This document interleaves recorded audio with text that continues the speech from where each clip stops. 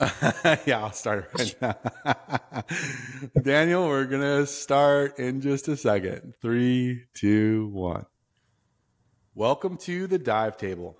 I'm Jay Gardner, and with me is our fifth co-host of season 2, coming all the way from across the country now that I am settled in San Diego. You are literally across the country in Maryland, Mr. Greg Wolf. And Greg, I'm so glad you've agreed to join the show. You and I have had some great conversations. In fact, we were just chatting it up for like half an hour before we even hit record about all kinds of things. But we've had a lot of conversations about life, scuba, and the topics of our episodes, which I found very interesting, this whole underwater archaeology thing. And so you are currently studying to become an official, certified, whatever the word would be, licensed, credentialed. There we go. Yeah, you academia folk. Credentialed underwater archaeologist. But you've had a lot of life experience prior to this, including being in the military, being a scuba instructor, being a firefighter, scraping barnacles off of boats, all kinds of crazy things. So I am really excited you're here. I'm excited to learn more from you, have some conversations about underwater archaeology and what has drawn you to it. But before we get too far in this episode, why don't you take a minute, introduce yourself to the listeners out there, let them know who you are, where you're at, anything you want to say. The table is yours. All right. Yeah. So this being a scuba diving podcast, I guess I could sort of start off on my own personal story and journey as far as diving goes, and kind of how I got here and decided to pursue underwater archaeology as a future career. I'm still in school and still working towards finishing that up, but my passion for diving started through my dad, which I think is pretty common for a lot of people. He was a dive master at a local shop up on Long Island, and I remember as a kid, like 7, 8, 9 years old, he would leave the house early in the morning on weekends to go help out with classes and go on diving trips and little excursions out on Long Island. And he used to like keep his gear like hung up, like his BC, on a hanger down in the basement and stuff. So as a little kid, I would like put it on and stick the inflator hose in my mouth and pretend that I was like swimming underwater and, you know, going on these grand adventures as if I was like in Sea Hunt. And, back then, you had to be 12 years old. I think the age actually changed to 10 now for most training agencies to get certified. But back in 2007, it was 12 years old. So on my 12th birthday, I asked if I can get scuba lessons. And so he got me like a student packet that it's actually still in the basement of my parents' house. Actually, no, I might have it on the shelf behind me. But it was like this little like student package. It came with like a DVD and the manual, and I jumped right on it. And that following summer in 2007, I got my junior open water license and spent summers diving with my dad.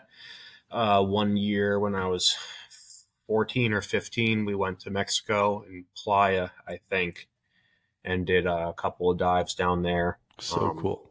Yeah, that was good memories. I took a break from diving, and when I hit high school, I got involved in, you know, sports and other things at high school age kids. Ladies.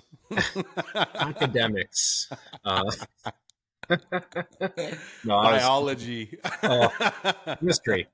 No, I was a horrible student. I was by far not a good high school student at all, which is probably why I ended up joining the Marine Corps instead of going to college. So I actually graduated half a year early. So I graduated half a year early just so I could leave for boot camp sooner. And then I ended up hurting myself and had to wait until the end of the summer to ship off for boot camp anyway. But after going through training and all that stuff for about a year, I got stationed down in North Carolina at Camp Lejeune. And one day after hanging out in the barracks, bored out of my mind with nothing to do, I walked into not my local dive shop, but the dive shop down there right off base, and signed up for a refresher course because I hadn't been diving in a couple years. And that's where I met my good friend of mine, Danny, who now owns that dive shop down in Jacksonville.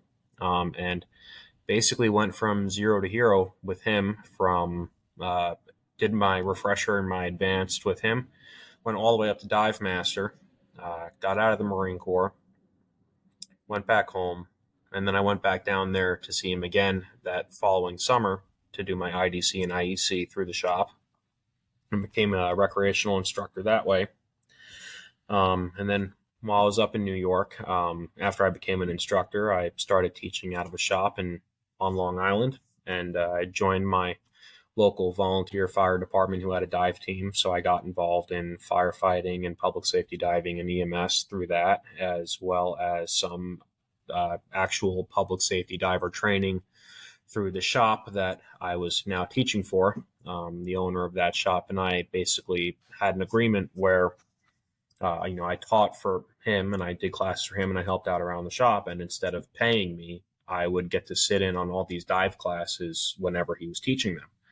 So I got to do a lot of public safety related training with different fire departments and like the New Jersey Task Force and fire departments in Connecticut and all across Long Island. Couple police departments. I actually taught the open water portion of the scuba classes for a couple of the guys on the NYPD dive team because they had to get it before they would go to the police diver academy. So that was really cool, asking them about like what that process for trying out for that team was, and meeting some of those guys and looking at pictures of them like jumping out of helicopters and stuff. It was really neat. That's awesome. Yeah, it was really cool. And my wife decided to join the Air Force after I got out of the Marine Corps. So she was in California basically that whole time, out in Monterey. And when she got stationed over here in Maryland, I moved down with her.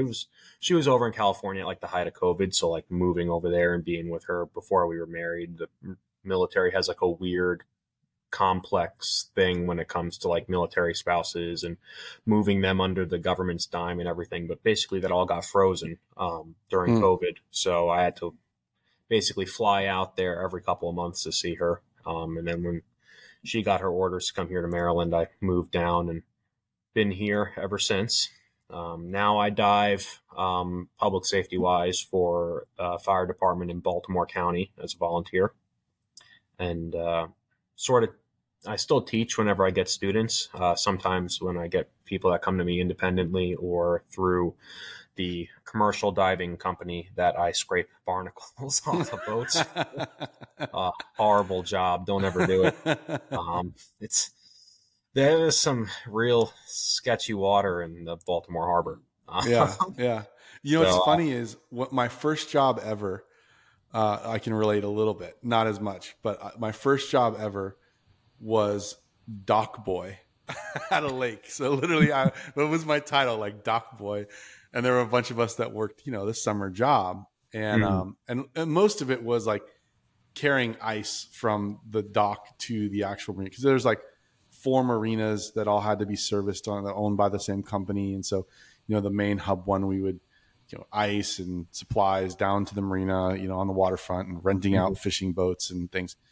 But one of the jobs that happens pre-season, so everyone comes out a few weeks earlier.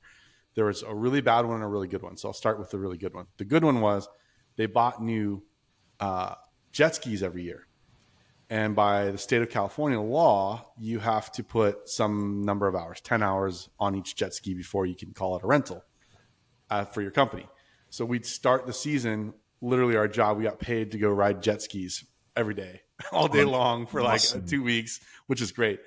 And then as it relates to you, it was the bad part of the job, which is we had these humongous houseboats that had like hot tubs on top. I mean, they're nicer than my house, just super nice. But they get scum and nastiness on the pontoons and all that and stuff that gets stuck on it. Houseboats are the worst. Yes, they're nasty, right? And nobody ever cleans them and they never go anywhere. You just get like forests of mussels and barnacles, and you're fighting for like every inch. Yeah. So we used to take a life jacket, flip it upside down, put it on like a diaper, basically, and have to float in these, between these pontoons and sit there with scrapers and scrape all the stuff off the docks and off the houseboat pontoons and everything like that. So I can relate a little. We weren't in scuba. We were in our life jacket, diaper. But I know that I did that for 3 summers. So I know that nastiness. The amount of things that can come into the water and the color of the water changes is just it's gross. I mean, like I've gotten like up from like cleaning and scraping the bottom of boats, and there'd be like dead fish just like floating right in front of me, and it's I've had.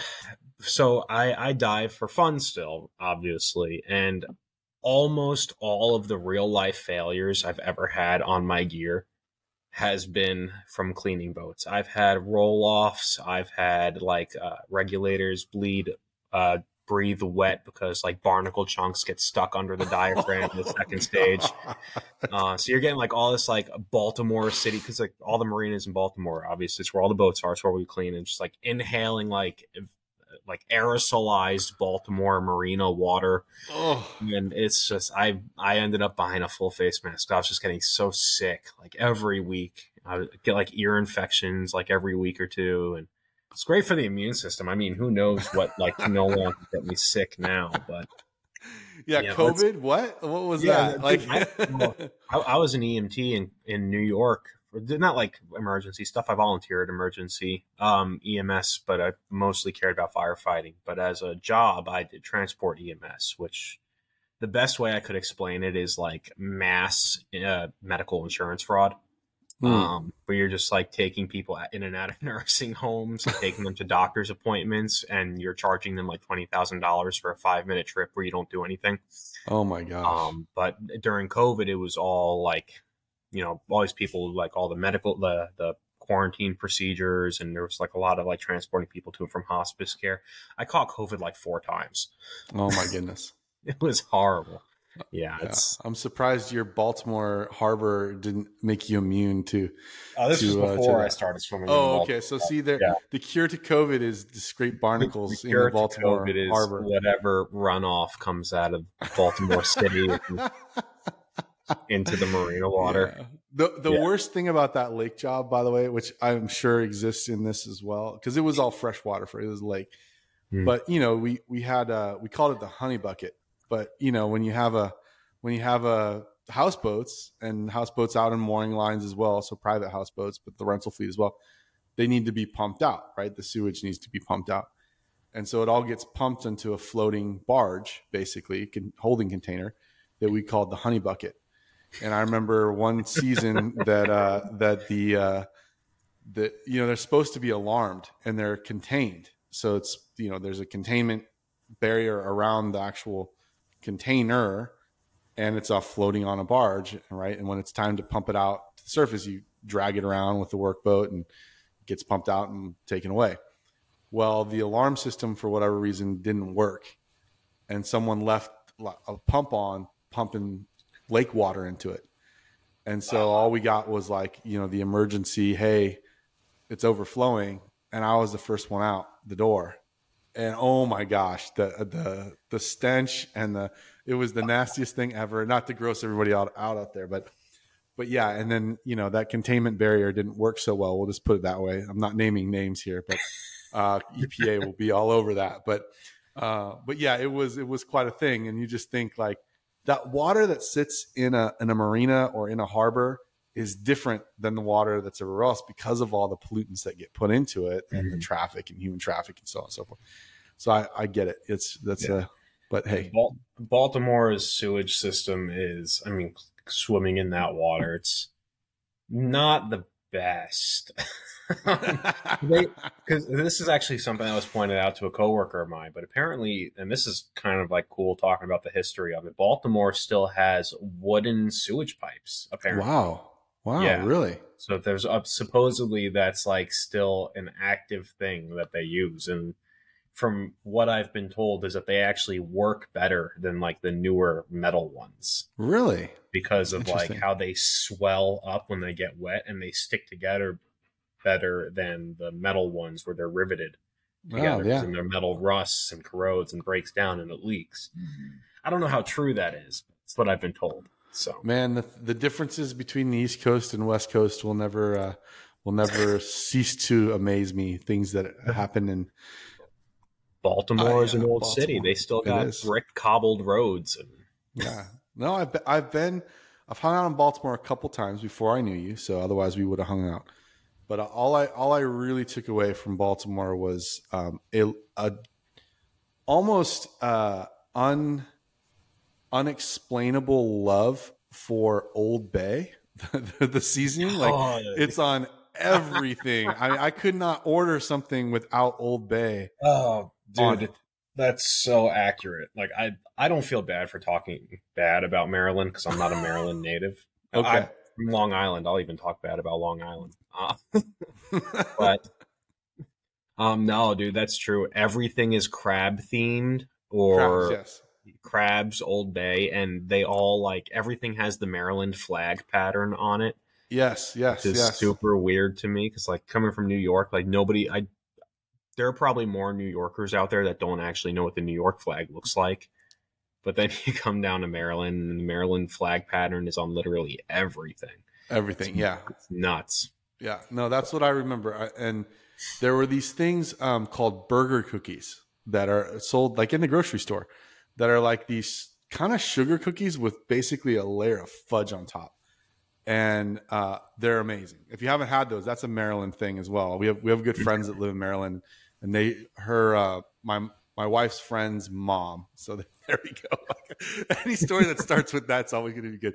But she used to ship us, a couple packages of burger cookies, a little, care package here and there. I don't know whatever happened to that, but and I used to go, oh my gosh, it's amazing. But yeah, Old Bay crabs, like it was like Old Bay beer, Old Bay ketchup, Old Bay, French fries, which were pretty good. Everything. You could have whatever you wanted with Old Bay as a part. Old Bay ice cream, I'm sure it exists. I didn't have it. It does. It actually does. See? Okay. I can confirm that Old Bay ice cream does exist. The Old Bay ice cream. Oh man. Sorry, those folks out there that are from Maryland that get it. I'm a California guy. I liked it. It wasn't like this is gross, but it was just like an obsession. It was a complete obsession. I couldn't explain it. I don't know, man. It's a weird area to be from or live in, I guess. Well, good. So let's roll into this. Now that we know who you are, thanks for sharing. Sure. There's even more to that too, which we can unpack. But yeah, let's get into the meat of this episode.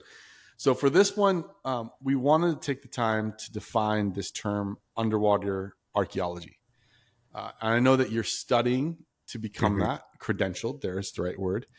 And we wanted to kind of help people understand it because, it doesn't sound too complex when you say underwater archaeology, but it definitely elicits what the heck does that mean? There's some complexity and some really cool details to this. So I thought it'd be fun for us in this episode to kind of, put on our Indiana Jones hat, get out our whip, our underwater whip, and dun, dun, dun, dun, dun, dun, dun, get into some underwater archaeology. So you ready to get into the meat of this? I as ready as I'll ever be, I guess. Well, you'll be readier a year from now. I'll be readier when you're fully credentialed. But what the heck? Let's do it anyways. Yeah, sure. So, underwater archaeology, huh? I guess, the easiest way to explain coming from like a total side of ignorance, because I don't actually work in this field yet, fingers crossed. Yes. Is that it's archaeology underwater, studying history and studying archaeology and anthropology and basically everything that it kind of means to have, like what we came from as a species is a complex, scholastic field to unpack, really. But as far as the underwater archaeology part of it goes, it's exactly what it sounds like. It's archaeology that takes place underwater. Yep. Yeah, exactly. Yeah. Well, and boom, episode over. There it is. What more do you need to know, right? On to episode 2. Yeah, no, exactly. Well, it's funny because I am truly ignorant in the sense that like this is not a subject that I have delved into very deeply until prepping for this episode. And So I found, NOAA, the National Oceanographic, gurus, we'll just put it that way, define it like this. So I literally copied and pasted. It's underwater archaeology is the systematic documentation and recovery of information from submerged artifacts and underwater sites for the interpretation of past human cultures. So exactly what you said. It's how do we understand where we came from? We do a lot of this on land. Right? It's not so complex when you think about it on land. But when you add the underwater bit, there's a lot of obviously coastal change and waterway change that's taken place over thousands and millennia of years, where there are artifacts and things to understand about where we came from, about how human beings evolved and how they lived in those times that now reside, that once were on land, now reside underwater, or events have happened like earthquakes or floods or tsunamis and things that have taken places that were once on land and now they're underwater. And so it's really that study of how not only we lived and the artifacts that live underneath the water, but I think the nuance here too that's cool is that it's also the study of how we have, as humans, have interacted with that water, whether it be oceans, seas, rivers, lakes, because water obviously is a vital resource for us as humans. We've always found civilizations next to a freshwater source or a water source of some sort. And so the interaction with that is also part of this uncovering of underwater archaeology, which is super interesting. So I think it's cool. I think it's a cool subject. Yeah. Well, I mean, like you said, all of human history is really connected to the water. I mean, you go back to like the Bronze Age, all the way back to like the first sailors or people, what a lot of people refer to as the first sailors were the Ubaid people. It's Ubaid, I think is how they spell it. And you're looking at just like how they made little reed boats and put those together to start working on irrigation and moving up and down rivers, going all the way through Egypt, and the significance of like the Khufu ship and when they found that, and the religious aspects to that as well. So thousands and thousands of years, people have had a huge connection to the water for trade, for life, for growing crops. And, like you mentioned, like natural disasters, even like parts of cities that were once on land, and earthquakes and tidal waves and tsunamis put crazy artifacts that in some ways are better preserved because they never got touched again by people, can still be found underwater. So connecting the historical and the anthropology portion of understanding people and being able to access it to where it was not easily, like where you couldn't access it before. Scuba diving is still a relatively new concept. If you look at like Egypt, like there are ancient Egyptians who studied even more ancienter Egyptians. Right. So, so for maritime archaeology, this is still a relatively new field, and we're still exploring the bottom of our oceans and finding things. Just small things like pottery, like the shape of the amphorae found on old Egyptian or Greek or Roman ships, can divulge tons of information about trade routes and how different ancient civilizations interacted with each other. So, using the tools and everything that we use to find that stuff, like sonar, different profiles, mapping the underwater environment with magnetometers and all that stuff, and then going through the excavation and the salvage work of bringing back and preserving and photographing and documenting artifacts has done tremendous strides for our understanding of the ancient world and sort of where we came from as a species. So. Yeah, no, it's amazing. I mean, there's a recent story I was reading about where there was a Dutch trading ship that was, before there were banks, right? The transactions of banking happened over the seas, right? So if you wanted to, move money, you had to literally move money, and that happened, in the sea, all right, on a boat. And so there were a lot of these treasury ships that left port and sank for one reason or another. And there's one in particular, a Dutch treasury ship that had sunk and hadn't been discovered for years. And they discovered it. And of course, there's these two aspects. There's kind of and we should get into this a little bit. There's kind of the underwater archaeological perspective of trying to understand it. And then there's the treasure hunting perspective. And there were both of these perspectives represented. And although I think the maybe the techniques and tools and even some of the diving is similar in those two things, I think the philosophy and maybe the intent is different. And so they were talking about, recovering all of these coins. They found it. They found, pieces of it and things, and based on the cannons that were still there and so on and so forth. And what they uncovered was they did find, the proper coins that were supposed to be on the boat. But then they also started finding all these other coins, and they were asking the question, well, why are all these other coins here?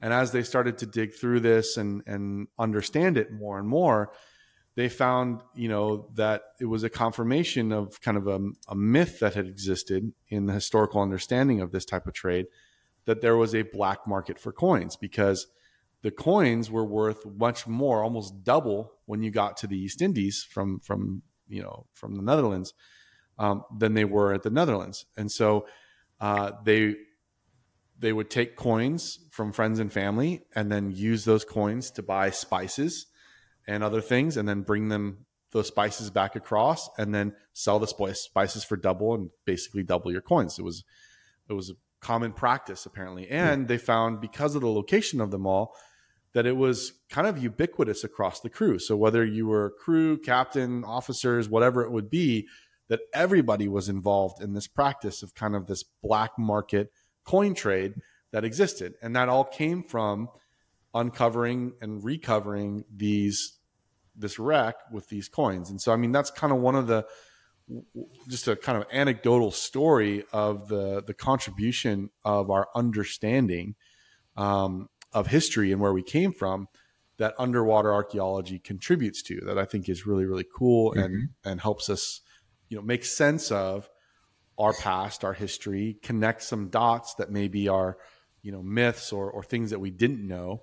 And as the old saying says, there's nothing new. History repeats itself, right? It's a cycle. And so hopefully you get better. We get better as a species every time we do it. And that's part of the evolution of us. So I think it's a huge piece. I mean, history, obviously, and archaeology in general plays a huge role. But now, like you say, being underwater is so new in the grand scheme of things, that a lot of these sites, a lot of these discoveries are still virgin, are still complete. We just don't know what's there. And so that's a really interesting field.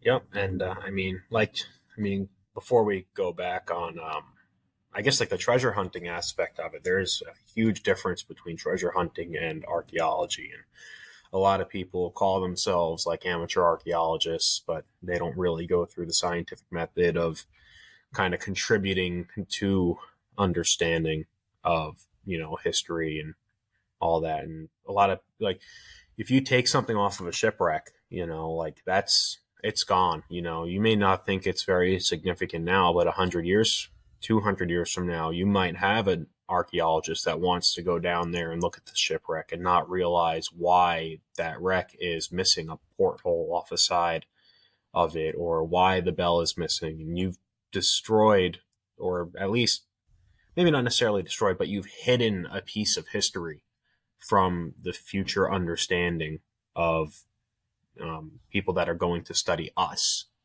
if that makes sense. And so there's a long-term consequence to pillaging shipwrecks and taking treasure and treasure hunting. And artifacts are it's kind of, I don't want to say it's like public property, but the knowledge that comes with studying history and artifacts and archaeology and understanding ourselves, that is knowledge that does belong to the public. And by taking that and treasure hunting and destroying that evidence, you take away from future generations understanding of what it was like to actually be us, which is a sad thing when you think about it. Yeah, I don't want to be forgotten. I don't want to just be some piece of dust in the wind for oh, future. Greg, I'll always remember you. Don't worry. Aw. Yeah, no, it's an interesting thing, right? Because how do you balance these two things? Because there is a feeling like I discovered it, right? Mhm. And it's there for the taking. So I think about the famous wrecks and things, the China fever that existed out on the Doria Northeast and divers and Northeast divers, all these things, right? The Wahoo, all these stories that come out, and there is this kind of an artifact of my dive, right? Even at your local dive site in the quarry or in the lake or wherever it would be, bringing back a little bit of treasure, a little bit of that underworld, even if it's a shell, or something like that. People are attracted to that. There's even these bags and things to go and get stuff, right? And so, how do you balance those two things? What has historical relevance, and what doesn't, and how do you navigate those two sides of the coin versus, the treasure hunting and what has archaeological or historical relevance? I think is a tough nut to crack, and for the average dummy like me, my rule is I just don't take anything because I don't know, what I mean, and so like I'm not going to touch it. But there are others that are more knowledgeable. There are others that have a different motivation possibly than I do. So I don't know what's your thoughts there, because I'm not sure if I have an opinion. I just don't know enough to have one yet. There, but you do. I mean, it's an opinion. If you're going to take something from a dive site, if you're going to take more than pictures and leave more than bubbles, you should be doing it through a scientific methodology that is attributed to some sort of preservation and better understanding of whatever you're taking from. So if you work with, because you don't have to be you don't have to be an archaeologist to do underwater archaeology stuff. There are plenty of internships, and there's ways to volunteer and work for non-for-profits that properly go through methodology of doing good science and good history. So if you're going to be a part of, taking stuff off of wrecks and, keeping it or donating it to a museum or whatever, doing it the right way scholastically through a true archaeological study or historical study and documenting it and taking those artifacts and preserving them and putting them in a place that they can be of continued use, like in a museum or in a library or wherever, wherever source that people can look to for knowledge. I think that's probably the best way to do it. If you want to get into treasure hunting, put a moral or ethical code behind it and do it for a good reason. And maybe they'll put your name on a plaque somewhere in front of the exhibit, and then you'll get your little dive artifact associated. There you go. You know? Yeah, because I think one of the key things here that you brought up a minute ago, but maybe to give some language to it, is that a lot of these sites, whether they be shipwrecks or cities or whatever it might be, right? Old agricultural spaces, whatever you're in the site, they're considered quote unquote non-renewable, which means that once we interact with them as divers, whatever we do, even if we silt them up in some way, but not as bad, but when we start taking stuff from them, they can't be put back to where they were. In other words, we're degrading the data, or we're losing information the minute that we start interacting and taking things from them. Because the story I was telling earlier about the coins, the reason that they drew the conclusion that it was ubiquitous across the crew is because of the location relative to other spaces of the ship, the wreck, of where they found these. So they said, look, like this is captain's quarters and crew quarters. So this is all over the place. So that location where they found them actually mattered. Not just that they found them, but where they were mattered in putting that story together. How much of where you found what, were there more or less coins, and were there more coins in the captain's quarters than there were in the crew quarters? Right. If you have something like, you got to think from a historical aspect too, of putting yourself in the shoes of the people on that ship. Was there anything really on that ship that the captain didn't know what was going on? Right. Right. So that's another thing that you can sort of look at and see how involved the upper echelons of that chain of command really were in the ongoing lives of their crew members. Yeah. Well, then I think maybe like a rule of thumb. Let's come up with Jay and Greg's rule of thumb to balancing this. Like in my mind, I think, okay, because I've been on dives where you find something and it's exciting. Like it is. Oh my gosh. Because the whole time you're looking at stuff and then all of a sudden you go like, whoa, even if it's a beer bottle, right? As silly as that sounds. A good rule of thumb, I think in general, is you can always come back. So document what you found. And then if you think, you want to take it, then find a way to interact with, like you're saying, an actual archaeological society or academic research, get connected in some way, which won't take a lot of work. Probably a couple questions, right? Just go on Google. Hey, go on Google, right? Google did that for me.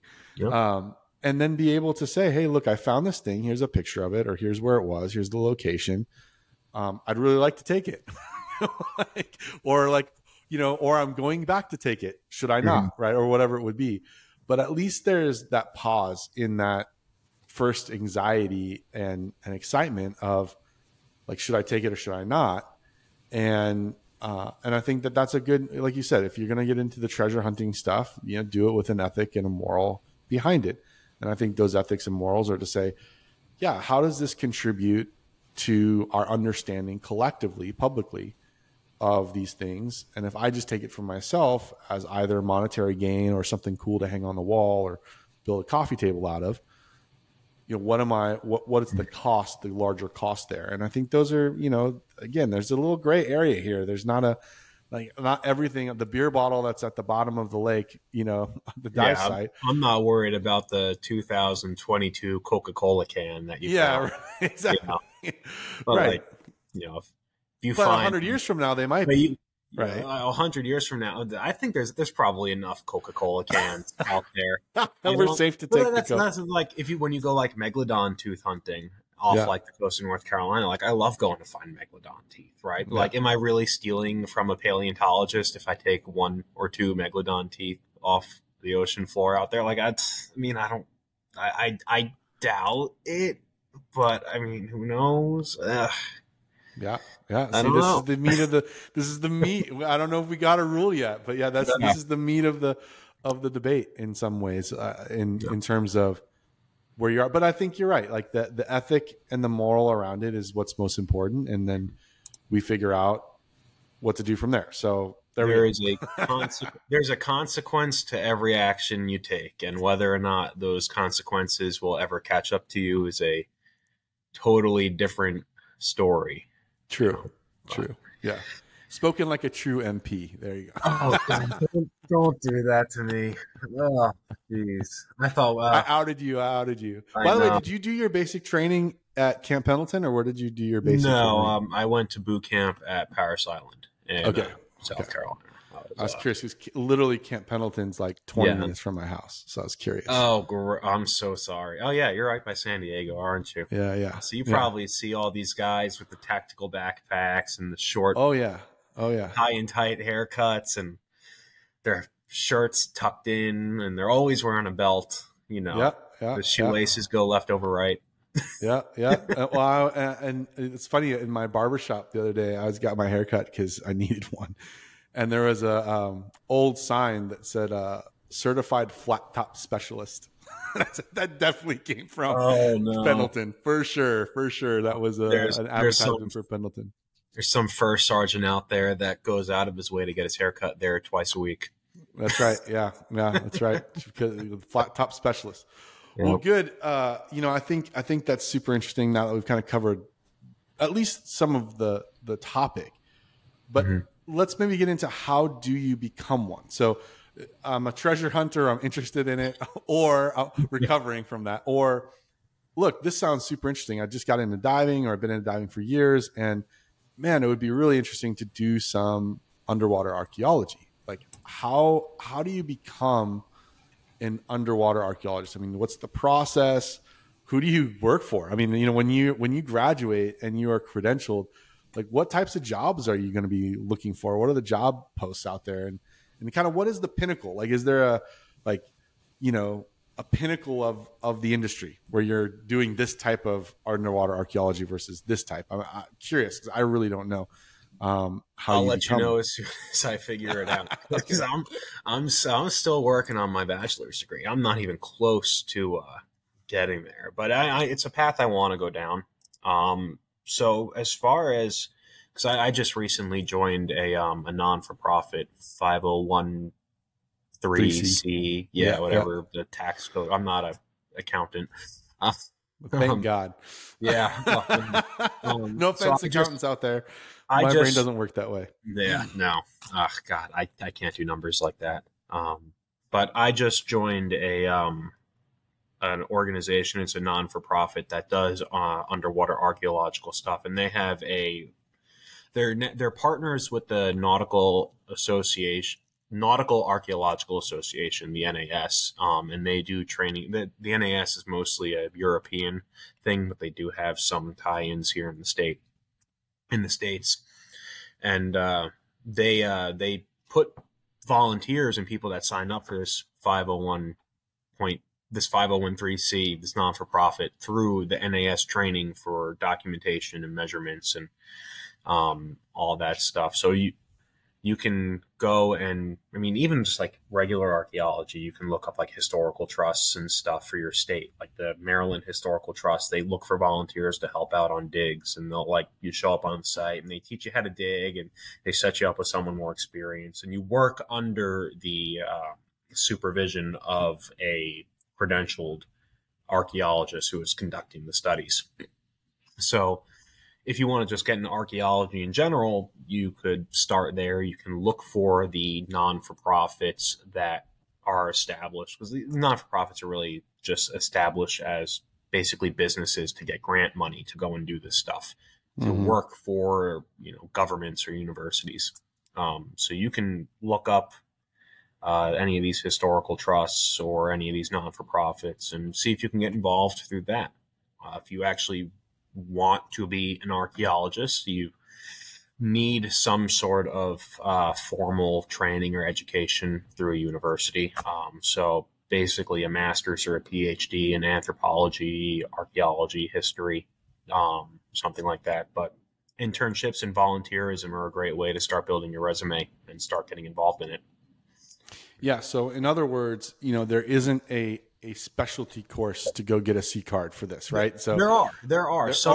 Okay. Well, they're not like it's not like a certification course you can get at your local dive shop. Right. They do have like scientific diving cards and stuff like that, but for the most part, if you're going to actually get into the meat and potatoes of true archaeological study, you have to go through a university. And there are some universities that offer courses and master's degrees in underwater archaeology as a specialization. No. So there's one program at ECU that I've been looking at for underwater archaeology, and they've got all sorts of classes that go into like ship reconstruction and stuff like that. There's one at Texas A&M. There's another one at Miami University, Florida, I think. Right? Yeah, has an underwater archaeology program. So it's out there. I think there's only like 3 or 4 in the whole country with my research that I found that actually do this as a master's or PhD program. Right? Yeah. That I know. But if you find more, let me know, because I'm going to have to apply to all of them eventually. Yeah, there you go. Exactly. So the accuracy by volume at that point, one of them has to accept me into the program. There you go. Exactly. There you go. That's a good way to think about it. Yeah, Maybe I mean, after all this good publicity I'm giving them, they'll accept me in as there you go. You'll send them this podcast and see, look, this is why you should accept me. I'm also yeah. an internet star. Oh, geez. The last thing I ever want to be is an internet influencer. Oh man, that's a tough gig. We should do an episode on No, that. What the is scuba diving internet? Instagram influencers. Yeah, yeah, what is that? I have the face for it, obviously. Oh man, yeah. What was you were in a podcast on the UTD podcast a little while ago, and I forget his name. The guy from Texas, where he said that I have a voice for print and a face for radio or something. Yeah, Daniel. Yeah, exactly. Yeah. Oh no, that was Chris. Yeah, Chris. That's right. Yeah, Chris. He's the Chris. skydiver. Yeah, the skydiver. Yeah, he's got that good Texas drawl. Yeah, oh he yeah. talks. That's right. That slow Texas Southern drawl. Texas drawl. That's right. Yeah. No, that's cool. I mean, and I think too, if this is something that you're thinking about becoming an underwater archaeologist or volunteering, and I think that's an amazing way to get involved. I mean, that Greg's kind of laying out here, and in that a lot of these organizations doing this work are not necessarily for profit. So they don't have a big budget. They're not making a job post out there and paying a bunch of people. That they rely on volunteerism and people that are interested in contributing to the greater knowledge base that we can discover there. I think from my perspective, again, I think there's two things maybe to add to it. One is obviously this requires some dive skills. So please don't be the diver that goes, yeah, I'm interested in this, and then silts up the site and breaks a bunch of stuff because you can't control your buoyancy. So, I think thinking about your own training and your own skills and getting those things dialed in, because as we mentioned, these are non-renewable resources, right? So once you get in there and you mess something up, if that's based on a lack of your skills being dialed in, that can be a problem. There's sensitive bottoms. You're in unknown environments. I think that your foundation needs to be strong to make sure to preserve that environment. So again, there's a level of, hey, let's check in and make sure that I am squared away with my own dive skills. I feel comfortable. That's been the theme of this season, is this word comfortable, but I'm comfortable under the water and feel in control of, I can stop when I need to, I can get to where I need to go, all those sorts of things. And if you're honest with yourself, that takes time, it takes training, it takes effort to get to that place. I remember when I'm a new diver, I'd want to be over there, or I'd want to stop, but I couldn't. I didn't know how, but I still felt like I wanted to contribute. I was so excited about it. So there's that piece. Yeah. And then I think there's another. Oh, go ahead. Sorry. Oh, no. I was going to say, that's what you were talking about, wanting to look like, or I want to be there. I want to go there. I want to look like that guy in the water. I think one of the most important things that someone can have, especially as a new diver, is a bit of humility and recognizing that they need to work on something. Yeah. It's like and even older divers too, same thing. Oh yeah, especially. But you were going about you don't want to be the guy that drops into a piece of pottery and breaks it in half. Right. But you also don't want to be the guy that silts up the whole dive site, because that makes everybody else's job much more difficult. But also, part of the process is documenting, and that means video and photography. And if you silt up the whole area, you're not getting anything done, because you can't take the photographs you need to take before you salvage or collect these artifacts. Right. So crashing into the bottom and stirring up the whole thing is a surefire way of costing whatever organization or university you're working for time and money, even if it doesn't do any permanent damage. Yeah. I think that's an important piece. And it always comes back to that, right? That diving is a skill, and it's a skill that we develop through practice and training and effort. It's not just you get in the water and whatever happens. I think that's a bad way to approach it. Whether you've been diving for 20 years or you've been diving for a year, there's a level of, hey, can I get some proper evaluation and some proper feedback? Not just the C card, to know that I'm comfortable and in control under the water before I decide that, hey, I want to go in and dig up some coins on this cool wreck here, right? Because I think that there's, I was even watching this documentary once on treasure hunting, more or less, under the water. And I'm just going, oh my gosh, these guys are such crap divers. Like, if they just had a little bit of control, this episode would be 10 minutes long rather than the full hour they had to just have them, bumping into things and like all that stuff. And so anyway, that's my own little, it's judgment. I know, bad me, shame on me. But the other thing I was going to mention here too is I think that there are academically driven projects that exist out there, and those are really important and places where we can volunteer. I think there are also local or publicly driven projects that can be spun up with the affiliation and support and knowledge behind them of maybe an academic institution or a nonprofit that does these things. That if there's, we call them at UTD curiosity projects. Projects, hey, I'm curious about this. How do I apply a scientific method to understand this better? And it's not just archaeology. It could be, waterway conservation. It could be, opening up new passages in a cave or something like that. But these citizen scientist projects, I think, are really important as well. It's not to say that they should only be citizen science projects. Some of them, that's the scale. A university wouldn't get involved in some of these, right? Mm-hmm. In other ones, they can be generated from your own curiosity as a diver, something that you've discovered or something you've seen that you bring into that academic setting or into that nonprofit setting. And so I think that one, square away your dive skills if this is something you're interested in. And two is, what are those curiosity projects that you have, right, in your local dive site, in the diving you've done? How can you bring or spin up a project?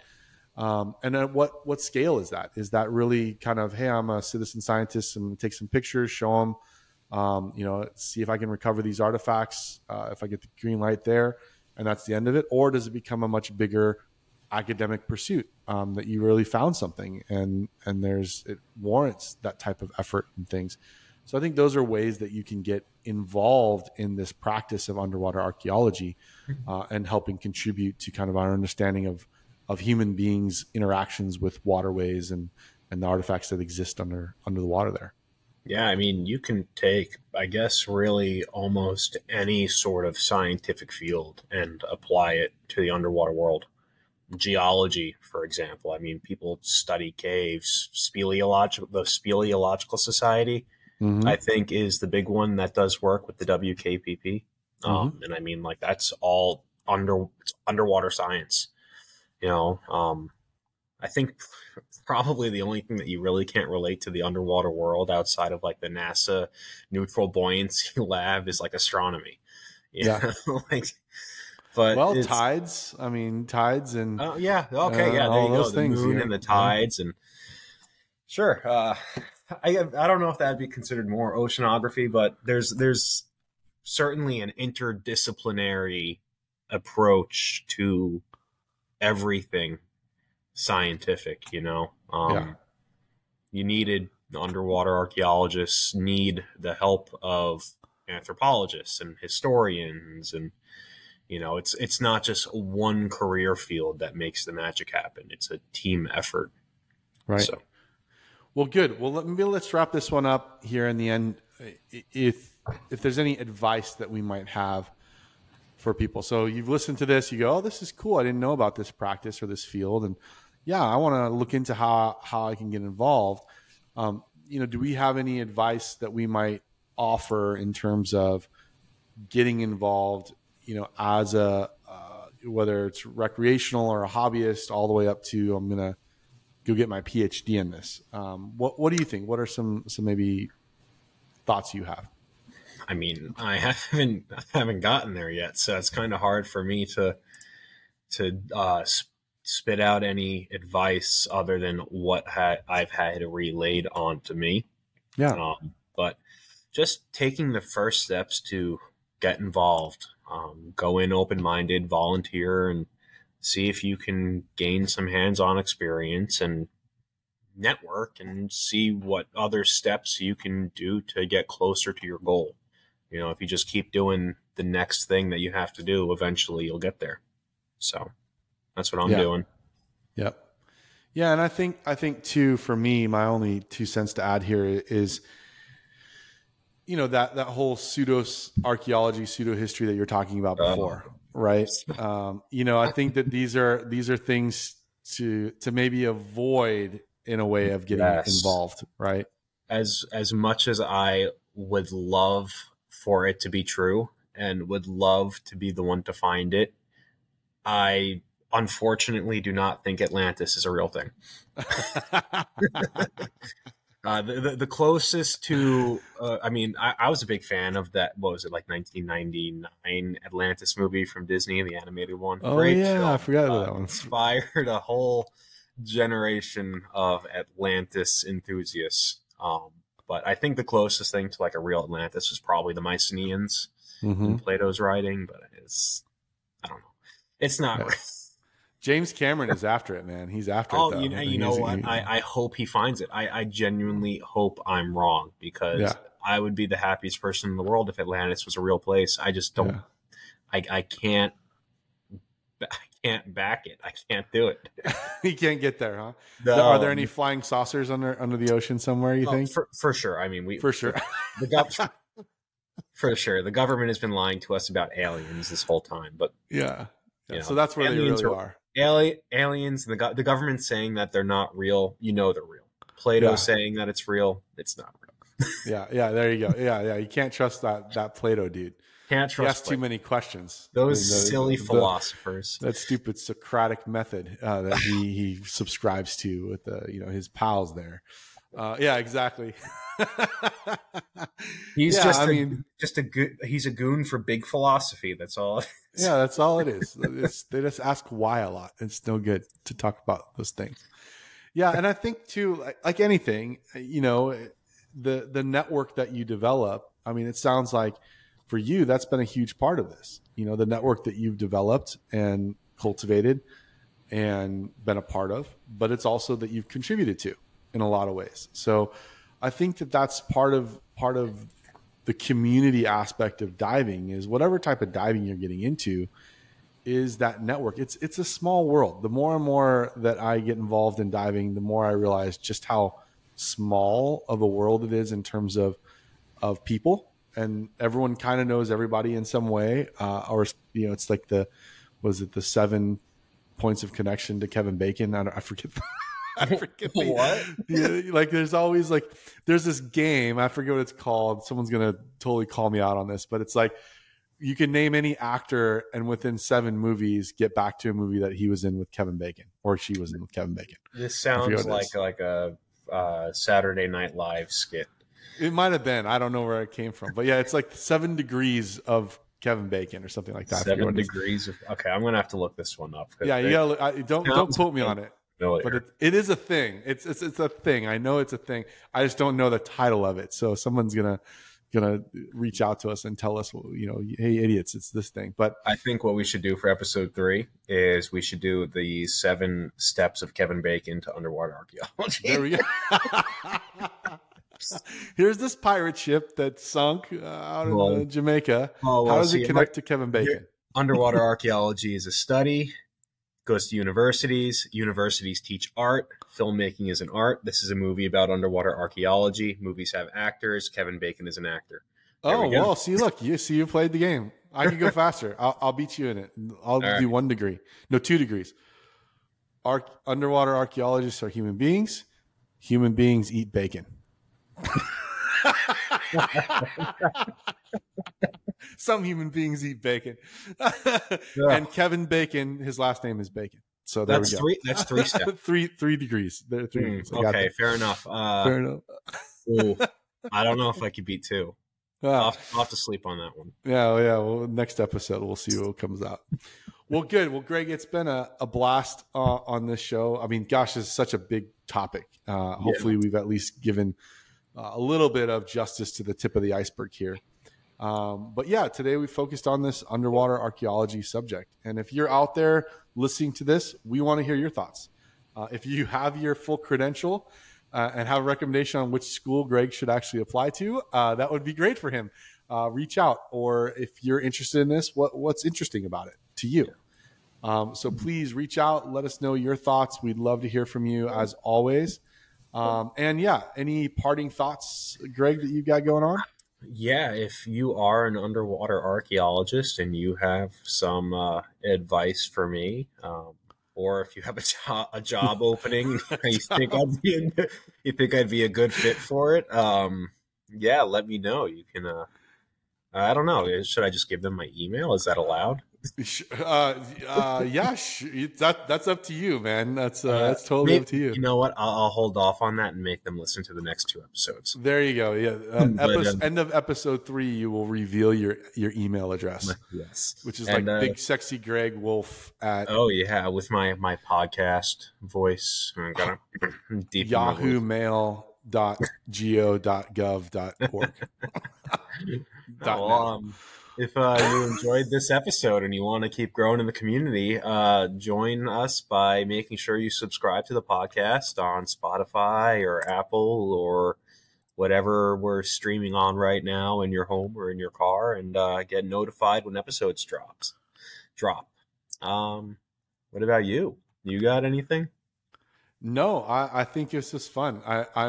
I honestly want to go watch Indiana Jones right now. I think there's a new one coming out, actually, isn't there? Or is it already out? I think it's already out. Okay. I haven't seen it. I don't know. I mean, Indiana Jones destroys every archaeological site he touches. This is true. Is he really an archaeologist? Does he follow the scientific method? Yeah, but he's not the one destroying. It's the Nazis and the ghosts and all those other guys that are destroying. He's just, he's there for the. He is love. Going in there for the sake of collecting artifacts and preserving them. So maybe he is a good archaeologist. Maybe you're right. Maybe just the universe is working against him. Yeah, I think those Nazis just have it out for him, and he, unfortunately, has to interact with them, and that's just the way it goes for him. I don't know. I feel bad for him, but yeah. I just those movies were so amazing as a kid for me. It's just like, but the new ones just have not hit for me. I don't know. It just doesn't do it. It's not the Harrison Ford that we get off my plane.